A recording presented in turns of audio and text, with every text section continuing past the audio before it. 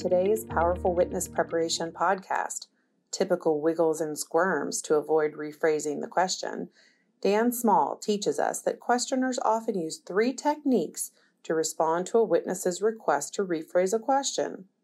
Understanding these roadblocks helps you prepare the witness to better respond and only answer questions they fully understand. This episode, Rule 5B, is the second part of the Don't Answer a Question You Don't Understand podcast. Both are essential in the in-depth 10-part series on the rules for witness preparation. Mastering these 10 rules will help you establish a higher level understanding and the discipline necessary to effectively prepare a witness in a case. In the last podcast, we talked about Rule 5, don't answer a question you don't understand, and the challenge of imposing discipline on the process by responding simply, please rephrase the question. This is not a game. The questioner is generally not limited to some arbitrary number of questions. We'll answer as many questions as they want, but they must be clear and fair questions. Every parent knows that when you try to impose rules and discipline on children, they'll try different ways to wiggle and squirm out from under. Questioning attorneys are much the same. If a witness imposes the discipline of insisting on clear and fair questions, of saying, please rephrase the question, they'll try to wiggle and squirm out from under and keep doing things their way. The reality is that too often, the questioner does not want clear and carefully considered answers to clear and fair questions. They want the careless, thoughtless, stream of consciousness stuff. They want confusion, not clarity, because confusion creates mistakes. They want the bad soundbite, not the good, real answer. The good news is that while children have a seemingly endless variety of wiggles and squirms, the witness environment leaves the questioner with fewer options, basically only 3. If you can help your witness to understand what they are, then rather than scratch their head and wonder what they've done wrong, they'll be ready for it, and they'll know what they've done right. If they're prepared for them, it makes their task much easier. Let's look at all 3. The first wiggle and squirm is the court reporter. It's the most common wiggle and squirm. Using the court reporter, the questioner asks a bad question, the witness says, please rephrase the question. Then the questioner says, would the court reporter please read back that question? There's nothing wrong with that. On the contrary, it gives everyone a chance to take a breath and listen to the question again. The problem is that time and again, unprepared witnesses think, gee, if the court reporter can read it back, it must be okay. So they answer the bad question. No! Court reporters are remarkably good at what they do, but they do not edit, modify, or do anything to improve the words that come out of the questioner's mouth. It's garbage in, garbage out. If the question was gibberish, the repeat will be gibberish. The key is to understand that by using the court reporter, the questioner has not done what the witness asked.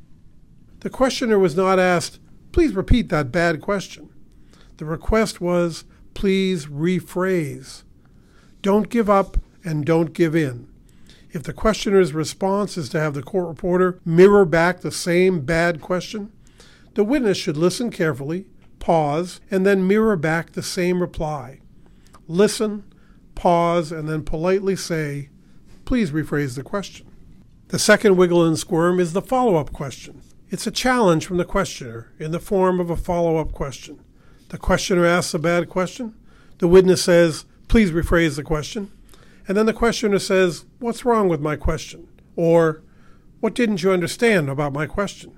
That one often comes with the unspoken, you idiot, as in, what didn't you understand about my question, you idiot? The questioner has now posed a new question, a follow-up, and we need to consider the options for responding. There will be occasions when the question is short and clear enough that the witness can easily identify a word or a phrase that troubled them and can respond simply, such as, I'm not sure what you mean by such and such. However, the ability to be that precise and limited in finding a question's flaws is surprisingly rare. Lawyers are spoiled. We are spoiled by witnesses who are not well prepared and who allow us to get away with questions that are long and complicated and ugly. Keep it simple.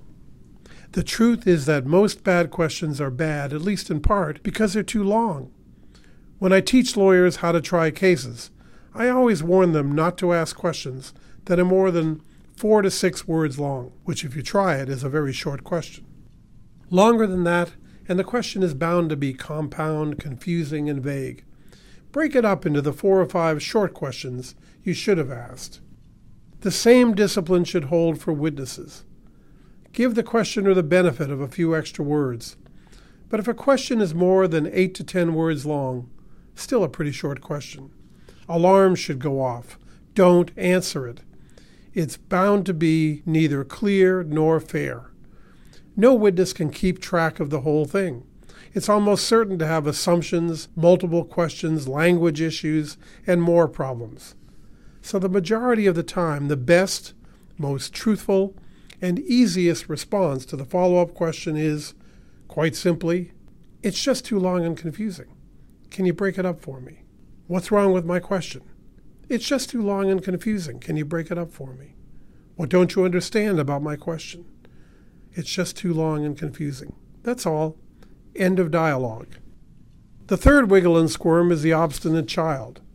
You've seen them in the corner stamping their feet in frustration, screaming, "No, no, no, I won't." Here's the lawyer's version. The questioner asks a bad question. The witness says, "Please rephrase the question." And the questioner says, "No, that's the best I can do." Or, "No, I think that's a perfectly straightforward question." Sadly, I read transcripts all the time where unprepared witnesses obviously think, well, if that's the best he can do, I guess I have to answer it. And away they go. No! If that's the best he can do, too bad. This is the witness's testimony, not the lawyer's. Questions have to be clear and fair to the witness, not to the questioner. Why would the questioner's opinion of their own questions matter? They don't. Here again, the questioner has created a problem with a bad question and then done nothing to fix it. Don't answer it. Treat the obstinate child like an obstinate child. Gently but firmly, just say, "I'm sorry, I still don't understand. Why don't you ask another question?" If the witness imposes the discipline of Rule 5, don't answer a question you don't understand, those are the 3 wiggles and squirms that the questioner may resort to. They are simple, silly, but too often effective with an unprepared witness. Don't fall for them. The great Spanish novelist Miguel de Cervantes said, "Forewarned, forearmed, to be prepared is half the victory." The more a witness knows what's coming, the better they are able to deal with it. Teach the discipline and teach the response. Thank you for listening to Typical Wiggles and Squirms to avoid rephrasing the question. This episode, Rule 5B, is the second part of the Don't Answer a Question You Don't Understand podcast. Both of these are essential in the in-depth 10-part series on the rules for witness preparation. Holland & Knight's Powerful Witness Preparation podcast series is led by Dan Small, a litigation partner who focuses on internal and external investigations, witness preparation, and white-collar criminal matters. His popular CLE programs on witness preparation and other litigation topics can be arranged through the Professional Education Group at proedgroup.com. He is the author of the ABA's Manual on Preparing Witnesses and welcomes input on this and other podcast programs at dan.small@hklaw.com.